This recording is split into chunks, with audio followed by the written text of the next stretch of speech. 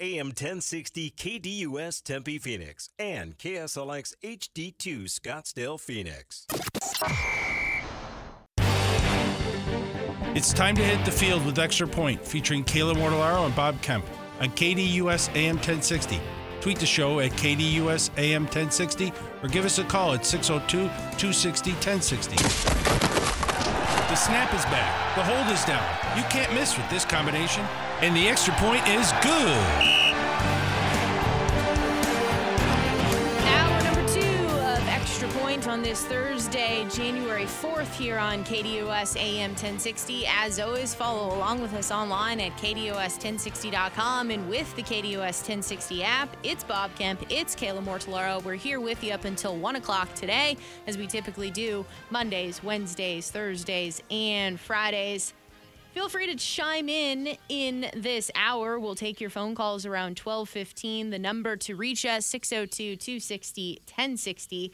Let's reset the scene, though, with today's poll questions, and we'll get things started with the KDUS1060.com poll question. Bob had a conversation with Alan Pupar of AllDolphins.com, chatting all things Dolphins, ironically enough. So who wins, and do they prevent the Buffalo Bills from making the playoffs? Who wins Sunday night at Miami, Bills or Dolphins? And the masses continue to be on the Bills side of things here at 58% of the vote. Dolphins sitting at 42%, a question that we'll answer around 12:30 today. Tossing it on over to X. I still can't get used to that. At KDUS AM 1060, which quarterback do you prefer long-term between Justin Fields and Jordan Love? And the masses are on the Jordan Love side of things at 76.5% of the vote. Fields sitting at 23.5%. Another question that we will answer around 12:30 today. Momentarily, we'll get to some Arizona Cardinals discussion. We'll also dissect some comments and takeaways from head coach Jonathan Gannon as well as quarterback Kyler Murray. But we'll continue our Pro Bowl conversation that we were having, going through the players in the AFC that made the team.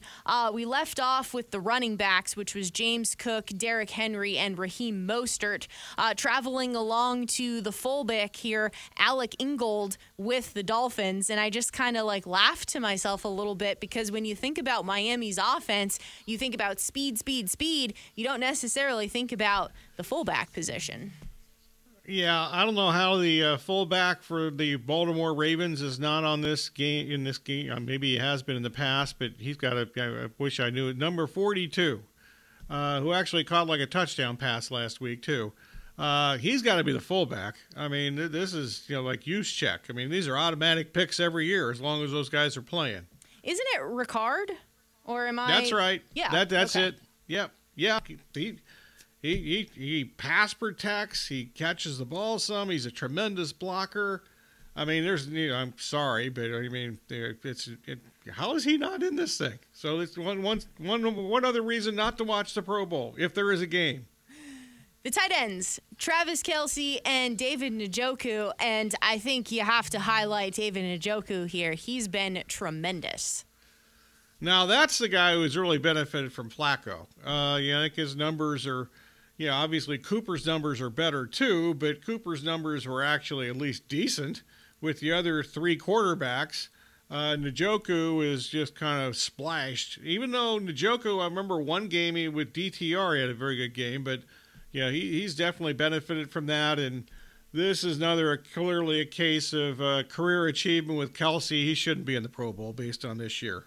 No, he's had some dropped passes himself this year, and kind of games where he's disappeared. Correct.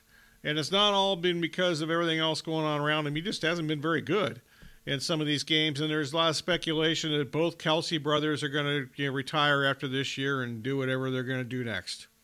Tackles, Teron Armstead, Deion Dawkins, and Laramie Tunsil. Yeah, now Armstead, he's missed at least 5 or 6 games. So I just don't understand that there's no way that you should be allowed to miss that many games in a 17-game season and be included in something that supposedly matters. There's incentive clauses here. I don't know if he has one of those or not, but congratulations to he and his agent for getting that put in. There's no way based on this year that he should be included in that game. that list and this team at least. Guards, Joel Bitonio with the Browns, Quentin Nelson with the Colts, and Joe Thuney with the Chiefs. Yeah, that sounds okay, even though Tooney's not played nearly as well as he had in past years. The Chiefs, the guards and the center, Humphrey from Oklahoma, he's been by far the best of those three guys this season. Well, he did make the Pro Bowl with the centers, Creed Humphrey, and then Tyler Linderbaum with the Ravens. Who's also missed a bunch of games. I'm sensing a theme here that, maybe we would like our Pro Bowlers to play a lot of games, but maybe the reality is there were just a lot of injuries this year. There were, but I know that I went to NFL Live last week. There's actually been less injuries this year than a year ago, and certainly in the offensive line, no doubt there's been fewer injuries this year than the past. Last year was an epidemic, and last year was entire units that got knocked out with injuries in the offensive line. That's gotten better this year for sure. Defensive ends, Max Crosby, Myles Garrett, and Trey Hendrickson. Yeah, I got no problem there. Garrett should, without question, be the defensive player of the year in the NFL. Nobody else should get a vote. I'd be okay with that. Interior lineman here, defensive tackle, Chris Jones, Justin, and I'm going to mess up his last name, Matabuki with the Ravens, and then Quinnen Williams with the Jets. Yeah, even though those three guys, I think that Williams has had the least impactful season, and it's not because the Jets have lost games. He's just not been as good as he was a year ago. Maybe that's just he set a high standard for himself a year ago, though. Outside linebackers, Josh Allen, Khalil Mack, and T.J. Watt. Yeah, okay, well, I'm good with that. I actually think there's probably outside linebacker. There seems to be a lot of good players in the AFC, so I'm sure there's some guys that are feeling like they've been snubbed today, even though those three guys were certainly productive this year when they played. Not all those guys played every game either, by the way. Inside linebacker, coming from the same team, Patrick Queen and Roquan Smith. Yeah, Queen's really improved this year, especially in pass coverage. So I've got no problem. As many Ravens as you want to throw on here, it's pretty hard to argue that, because I think that, if they have a deep playoff run, maybe this will get it talked about a little more. But I think the biggest reason that the Ravens are where they're at right now is their defense has been really dominant in many of their games this year, most of their games this year. And I think I think that's the biggest reason that they're at. I think that's the biggest reason they're at right now where they are at.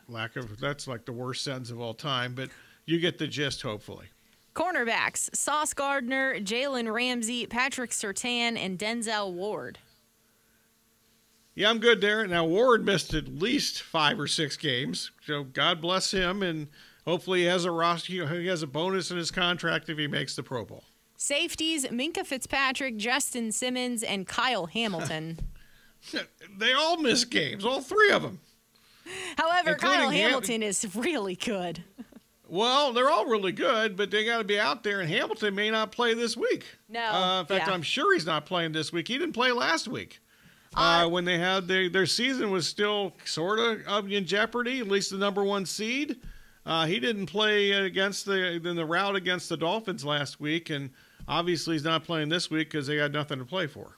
A.J. Cole, Raiders with the punter position, and kicker Justin Tucker with the Ravens. Yeah, the Justin Tucker, that's another guy. As long as he's still active, he should just be like an automatic guy. So, I mean, it's a kind of an inarguable. It's like Juszczyk and the dude that the Ravens running back, who I've forgotten his name again. The fullback Ricard. Correct. Those guys, as long as they're playing, just throw them in there every year. We'll continue with the NFL theme here, but bring it home locally with the Arizona Cardinals as they are prepping for the final game against the Seahawks on Sunday. We know from yesterday the announcement, DJ Humphries, he's going to IR with a torn ACL. When you looked at some of the other players on the injury report yesterday, Garrett Williams didn't practice with an ankle, Dennis Gardeck didn't practice with a knee, and Dante Stills didn't practice with a knee. Takeaways from head coach Jonathan Gannon. Let's start with Humphries. What does it mean for Humphreys to tear his ACL? Gannon's answer was, it's a blow for anybody, for us as a team, for him. Obviously, he's a captain and one of our premier players. You know, it's part of the sport that is really hard. You know how I feel about the players, what they put into the sacrifices they make, and him being who he is, it's tough to swallow, truthfully. Then a follow-up question was, how has Humphreys played for you guys this year? He said, good, really good, starting left tackle. Yeah, I'd say kind of what we said about the offensive line all year long. They're not good as a unit in pass blocking. They've been really good in run blocking, and I think that DJ falls into that category. Pro Football Focus ranked him tied for 32nd with 4 sacks allowed, tied for 10th with 9 penalties, 28th. That's not good. No. 28th with 922 snaps played so far, and they gave him a 62.5 overall grade. Yeah, while we're talking about Pro Football Focus, I don't know if we said that. I said it on the air during the first hour. I don't know if I know we talked about it off the air. Budda Baker, going back to Budda Baker, the 53rd ranked safety this season by Pro Football Focus. 53rd, and he's in the Pro Bowl. Then more from Jonathan Gannon. The question here has, what led you to the conclusion that Kyler Murray is the franchise quarterback? And he said, I've been convicted since I got here. What the guy has done for us, the player that he is, the person that he is, the competitor that he is. I kind of chuckle. That's been my view since I got here. That may all be true, and probably is true. But I think also the Cardinals realize that after Murray's inconsistent at best season this year, they can make a case that he's only played above average and in a little more than half the games, if that. That, with his contract and the way that he's been inconsistent this year, there's no team that's going to trade for him. So what are you going to say at this point, even if you don't believe what he said? Then he had answered something else in another question about how this team has a long way to go. So the follow-up question here was, what does he mean by the team has a long way to go? And he says, when I say long way to go, I think NFL coaches would tell you, the ones I've been around, you're never as good as you think you are and never as bad as you think you are. The margin between winning and losing is so small. When I say long way to go, I know what our record is, so I have a long way to go is what I'm saying to myself. But I know we're doing the right things. The guys in the locker room prepare the right way. They practice the right way. They play the right way. They're connected. They're team-first guys. So I think we are on our way.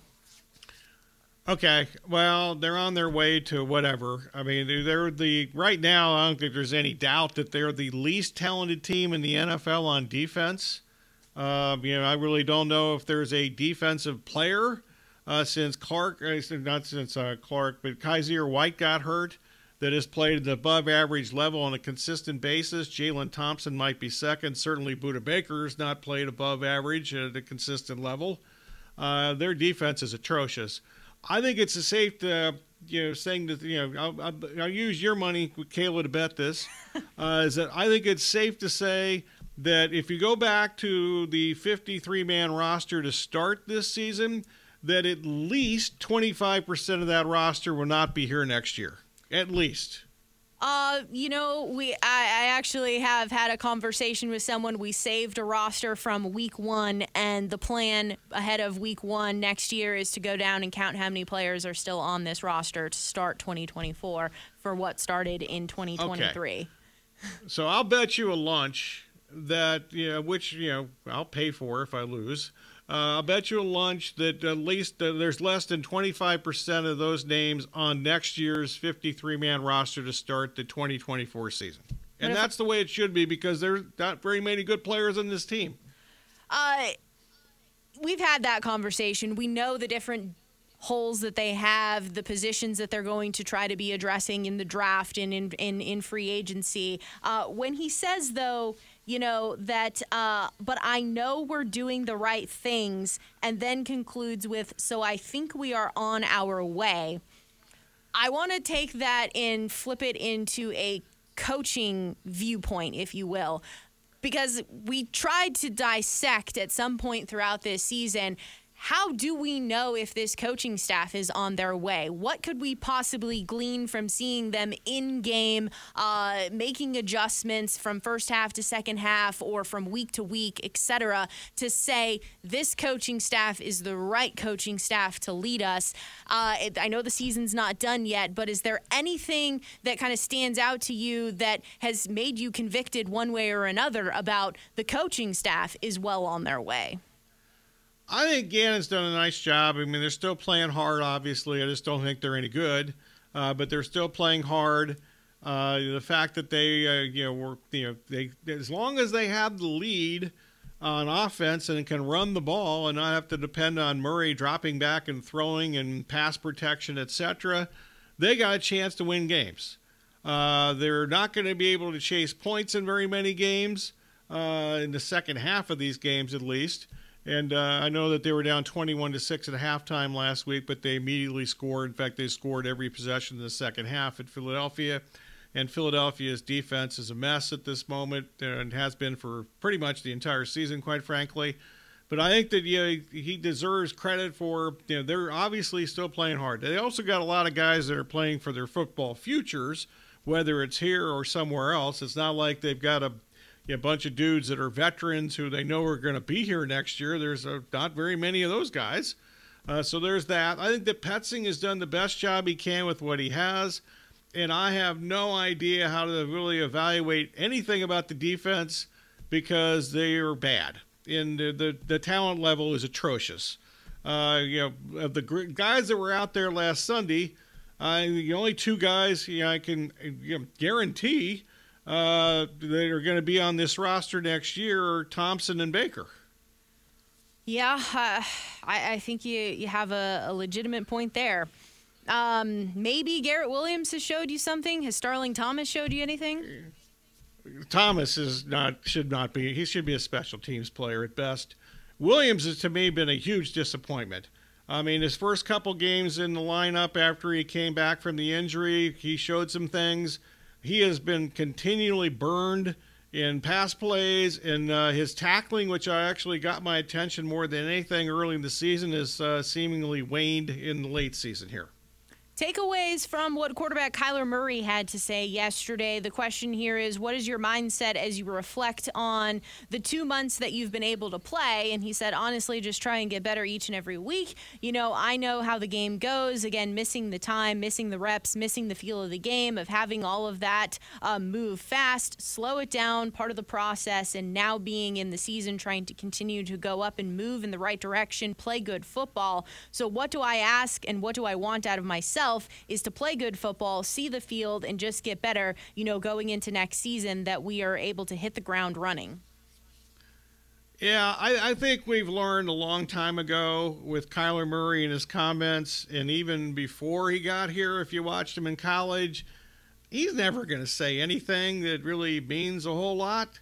He's been around the game his whole life. He's the king of the cliches, and I'm not blaming him for this. I wouldn't say a whole lot either, quite frankly, if I were him. But rarely has he said anything in his 4 years here as the Cardinals starting quarterback where I've thought, whoa, I need to jot that down and remember it.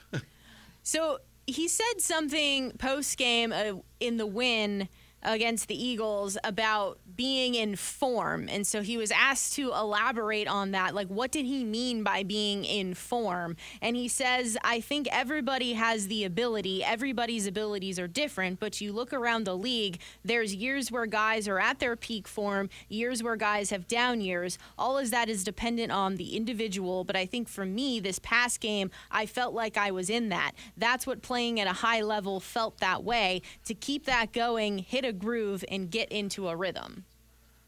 Well, he wasn't in form in the first half.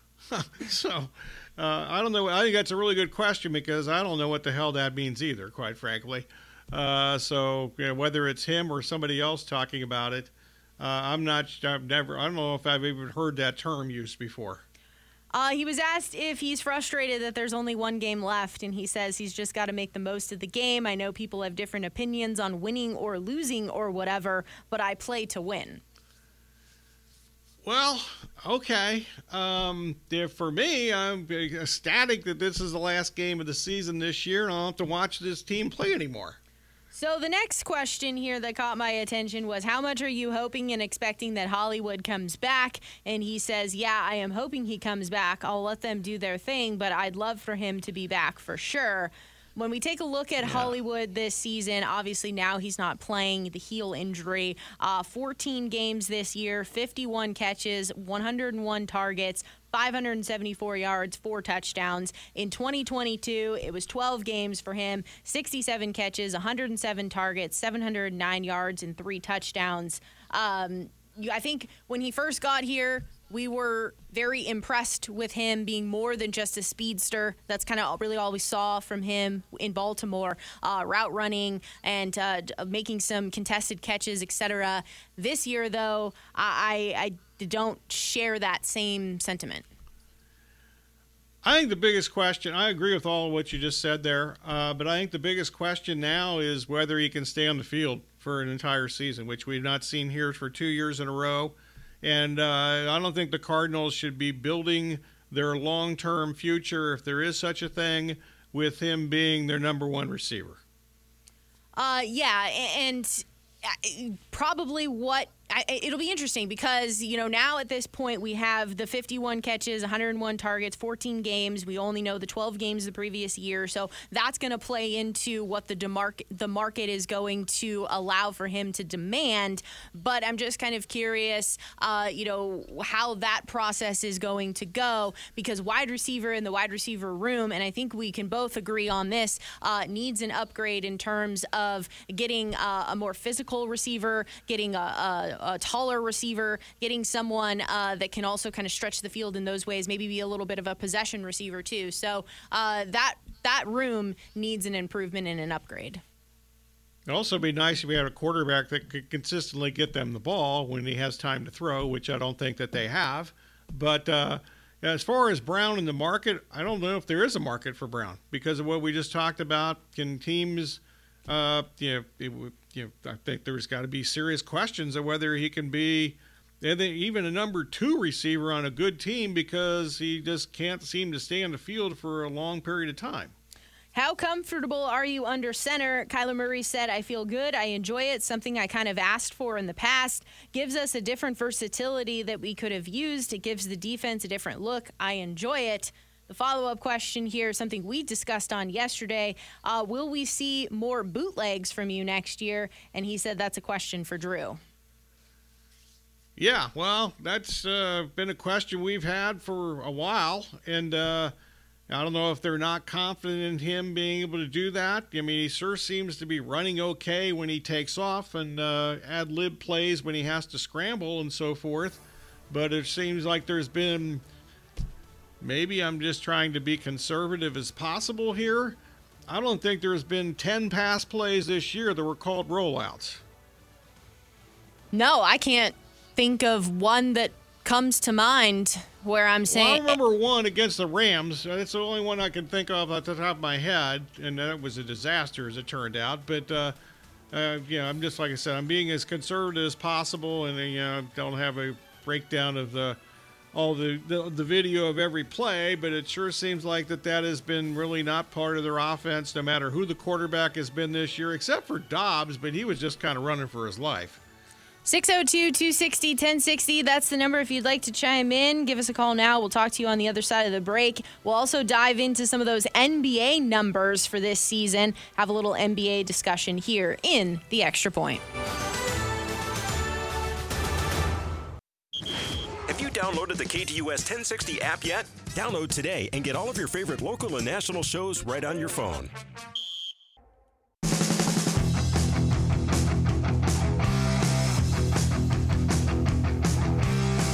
Welcome back to Extra Point here on KDUS AM 1060. As always, follow along with us online at KDUS1060.com and with the KDUS 1060 app. So yesterday marked the first time in NBA history that it saw 5 teams score at least 140 points on the same day. You had the Jazz and the Pistons. The Jazz 154, the Pistons 148. Yes, the game did go into overtime. The Pacers, 142. The Bucks, 130. The Pacers continue to have the Bucks number, it seems. The Hawks, 141. The Thunder, 138. The Cavs, 140. And the Wizards, 101. Close to this 140-point total, where the Kings at 138, the Magic 135. That game went into double overtime. And the Clippers 131 and the Suns 122. Some numbers that I have here, NBA teams. Let me stop you there. And the Clippers would have scored over 140 had they they started the fourth quarter with some of their subs out there. And after the Clippers scored 35, 35, and 37 in the first three quarters, they scored a measly 24 in the fourth quarter. That is true. NBA teams are averaging 115.5 points per game. That is the highest mark since the 1969-1970 season, in which it was 116.7 points per game. Teams are attempting 89.3 field goals per game, which is the most since the 1982 and 1983 season, when it was 89.7 field goals per game. I think of, the Pacers being a team that just push pace, so field goals per game going up. The league-wide effective field goal percentage this year is sitting at 54.5%. Teams are making 12.8 threes per game, which is the most ever in the league, and they are shooting 78.6% from the foul line, which is the best ever in league history. I'm assuming that foul attempts are down, however. In fact, I'd be willing to bet your money on that too. Wow. The fact that, one reason is because nobody goes to the rim anymore unless they're playing the Suns, of course, because everybody goes to the rim against the Suns. But, all the three-point shooting in the league, and that's gone up, as you just mentioned there, statistically. I'm fairly certain that free throw attempts have to be down, maybe significantly down. But certainly we're seeing a transition to an offensive league here. Do you think this is good or bad for the NBA? It's what they want. I mean, every rules change that they've had in the last 25 or 30 years has been geared towards offense, and pretty much all professional sports are like that because they need to get eyeballs and so forth, and people seem to like scoring. I like to watch an occasional defensive stop on games, and apparently the good teams, at least some of the better teams, according to the NBA Today, I believe that's the name of that show that I couldn't remember in the last hour. Last week they had a thing, or during the Christmas, when we were on Christmas break, when I watched some of that show the last few minutes, the better defensive teams in the league have actually had pretty good defensive numbers in the fourth quarter of games, at least. Yeah, it's just interesting. So, obviously rule changes help with the offensive production here, points, eyeballs, etc. here. But, I'm wondering if they've tweaked it a little bit too much, because some of these numbers, this is like all-star type game numbers. Well, I'm the wrong guy to ask here because I try to avoid watching the NBA regular season as much as possible. And the games I do watch involve the Suns, and they don't guard anybody. So I'm not getting a very good gauge on the rest of the league. Now, do you think that there's also just, we marvel at the big man being able to shoot from three? It's almost kind of becoming a norm at this point. The big man being able to really execute from the foul line. Do you think just overall athleticism, talent, skill set is also helping to contribute so that, some of these numbers and statistics, all five players on the floor are capable of doing it? Except I don't think there's that many teams that have five players on the floor that are capable of doing that. And I would argue the big men thing a little bit. How many big men actually are there in the NBA that really play a significant role anymore? I guess when I mean big man, I just mean tall, like 7-footer. Okay, well, I don't even know how many of those guys are significantly contributing offensively. It's There's almost no post players in the NBA anymore, whether they're 7 feet or like 6'8". I don't disagree with that. There is no post play. Right. So it's pretty much everything's screen and roll, and Seems like there are a few teams, if any, that actually run a structured offense like we used to see with high frequency, and we still see that in college. So I can't blame the college game for the lack of offensive structure in the half court in the NBA. So I can't blame that like I blame the NFL for I blame the colleges and the high school ranks for not getting the spread offenses. Obviously I mentioned the last hour have really hurt the NFL in my opinion as far as pocket passers and things like that. I have no such excuse as far as what's going on in the NBA from the college game, which is pretty much, in a lot of ways, not all that different than it's been. Actually, the college game this year, and I watched a lot of the college games and the game itself during our Christmas break. Right now, I think college basketball this season is the highest quality of college basketball I've seen in like maybe a decade. Yeah, that's an interesting point you bring up, too, because the requirement, if you're in college and to go to the NFL, you stay 3 years. In the NBA, you only have to stay 1 year in college, yet there's a vast difference as to what's being taught at each level. Well, another thing, though, one of the reasons the college game has gotten better, maybe the biggest reason, there are more older teams this year than we've had in a long time in college basketball, and that's in part because of the COVID year is still involved in college athletics, and you got 5th and 6th year players still playing college basketball. Some teams, BYU is an example, they've got 12 of their top 13 players, and they're a top 15 team. 12 of their top 13 players played together last season. Wow. I mean, to that point, too, going back to the college football game, you had every single Heisman Trophy candidate was, at least a 5th-year player? Well, in Michigan, they're going to win the national championship, unfortunately, in my opinion, on Monday night.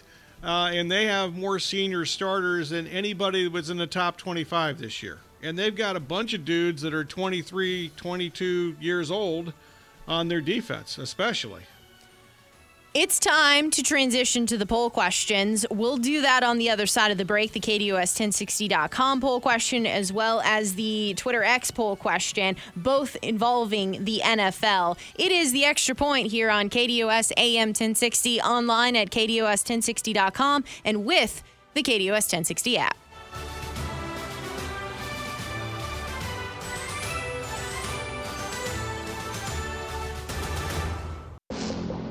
Check out the Doug Gottlieb Show, Monday through Friday, 1 to 3 p.m., right here on KDUS AM 1060.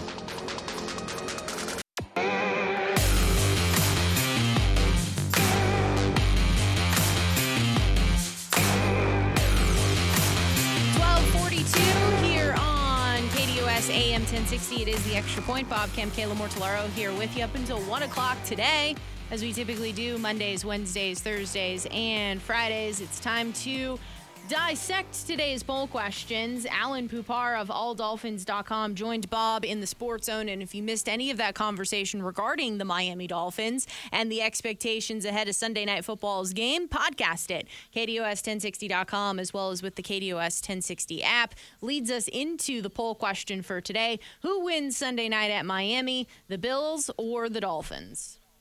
Unfortunately, a lot of that conversation with Alan had to do with the Miami injuries. In fact, I'm guessing about half of that interview, which was like 15 or 16 minutes, was injury related.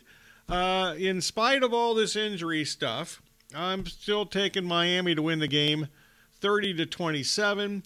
The Dolphins are 7-1 at home this season. The Bills have won 4 in a row, but actually they've won 4 in a row since they were 6-6. But I just don't trust Sean McDermott and his coaching staff and Josh Allen when all the chips are on the table. I much more trust Josh McDaniels and also Vic Fangio. To answer this question, the poll question, I prefer the Dolphins to win the game, but as for betting purposes, I much prefer that the Dolphins and Bills score more than 49.5 points this week. Both offenses, I think, should feast on, suspect defenses. especially the Dolphins. They're going to be without their two pass rushers for sure, and possibly two of their three best defensive backs. So for betting purposes, I much prefer the over in this game. For the answer to the question, there's just no way I'm taking Buffalo in a game that matters.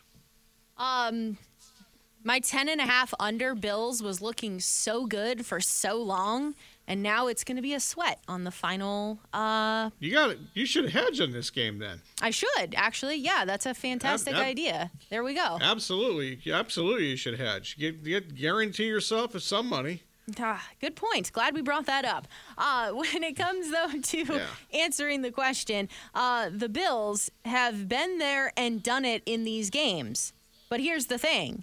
They're not successful when they've been there and done it in these types of must-win games and situations here. I think that you have a point about, Sean McDermott and Josh Allen and what have we seen over the course of their time together in these moments, and they fall a little bit short time and again. But my question is there too much on the Miami side of things that defense just has so many injuries that they're just too depleted at this point to be able to put up the appropriate challenge on the Buffalo Bills?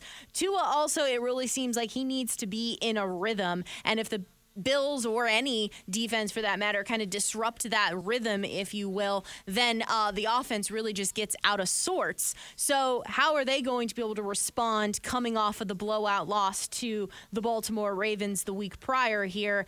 With all of this said and done, the Bills did beat Miami earlier on in the season. The Dolphins were only able to put up 20 points. They did have 393 yards in that previous contest in Buffalo, and Buffalo did intercept Tua once.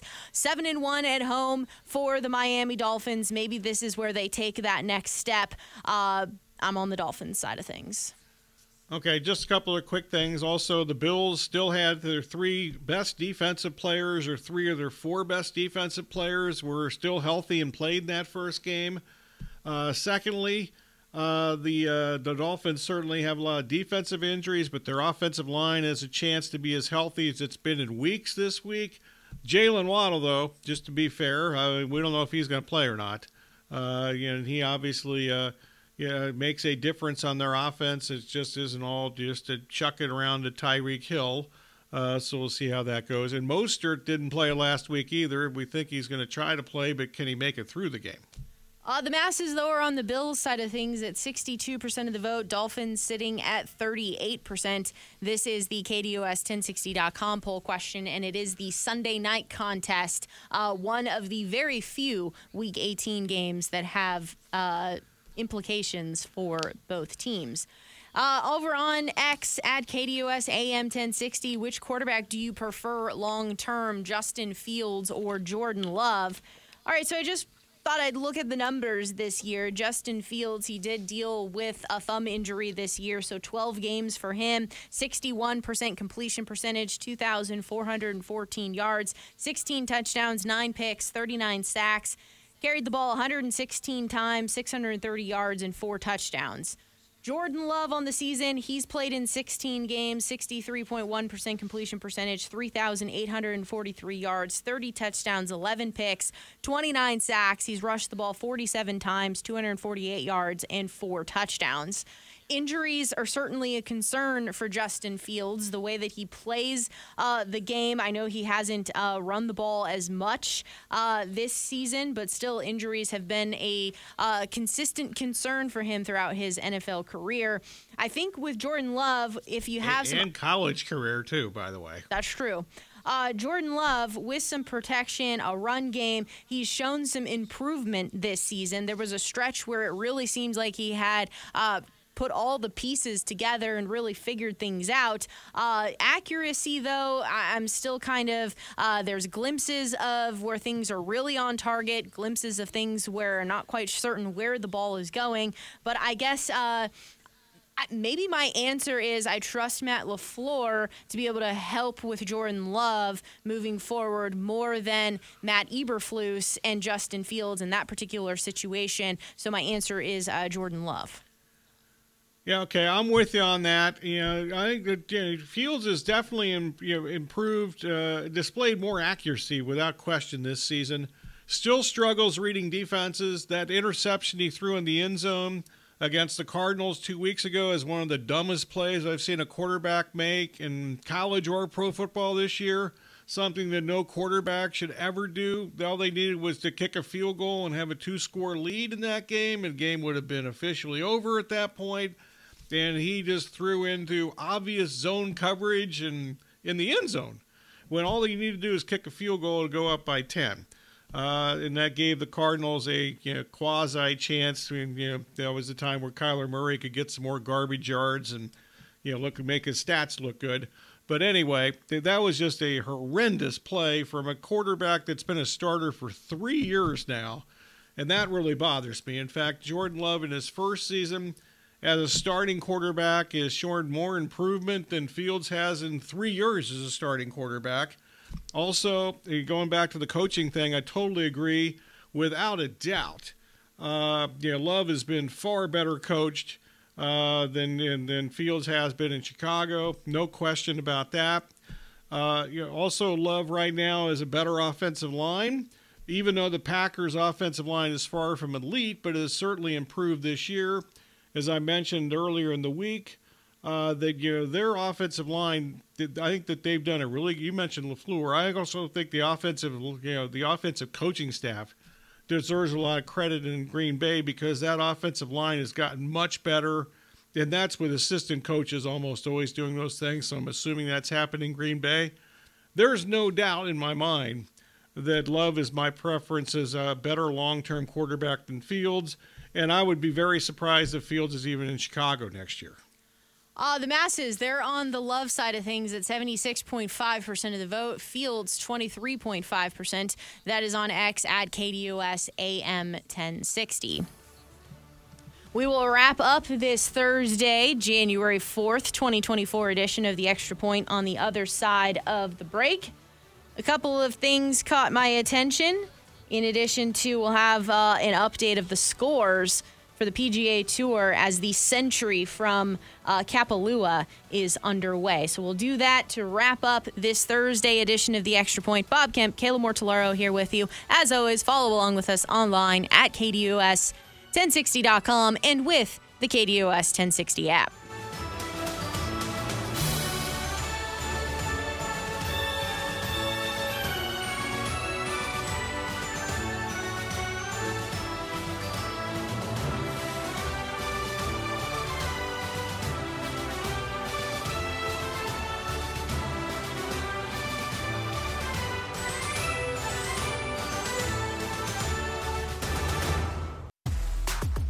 Hey, Phoenix, Doug Gottlieb here. I'm bringing the best sports talk weekdays to you, 1 to 3 p.m., right here on KDUS AM 1060.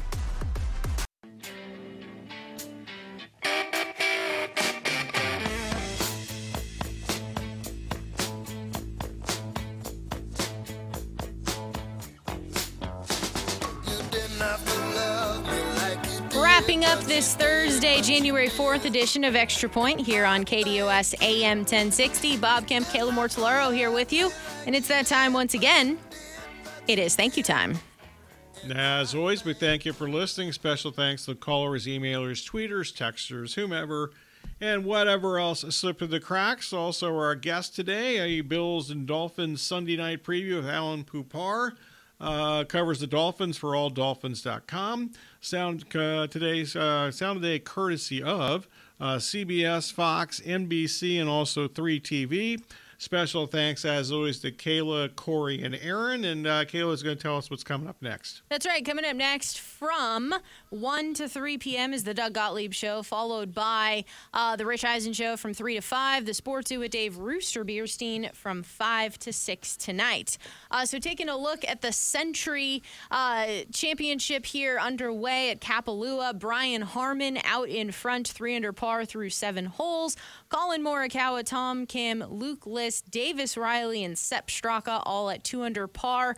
And then our guy, Eric Cole, who we just need him to finish in the top 20 by the end of the week, is currently sitting at even par through 7 holes. So plenty of golf left to go as things are underway. There's still actually about half the field left to tee off in this particular event because, Hawaii is a little bit behind us in time right now.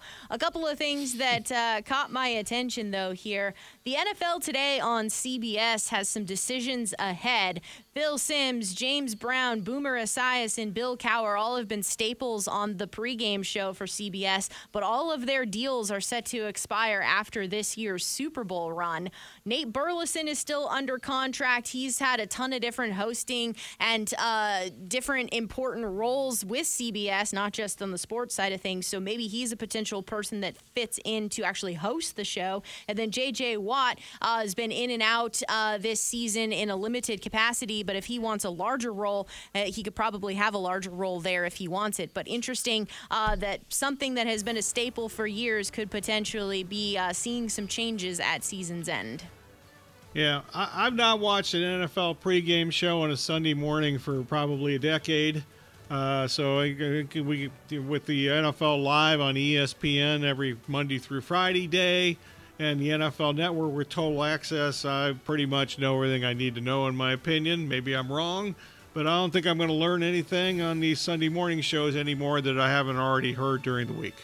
I have some interesting information about online gambling behavior and a study that has recently given out some numbers. We'll save that for tomorrow's show. Maybe that'll be appropriate because of Friday Spread, brought to you by Von Hansen's Meats and Spirits, looking to kickstart 2024 with a win and keep our season winning streak going as well. Looking forward to getting into that, and we'll try to figure it out with some of the challenges ahead for Week 18.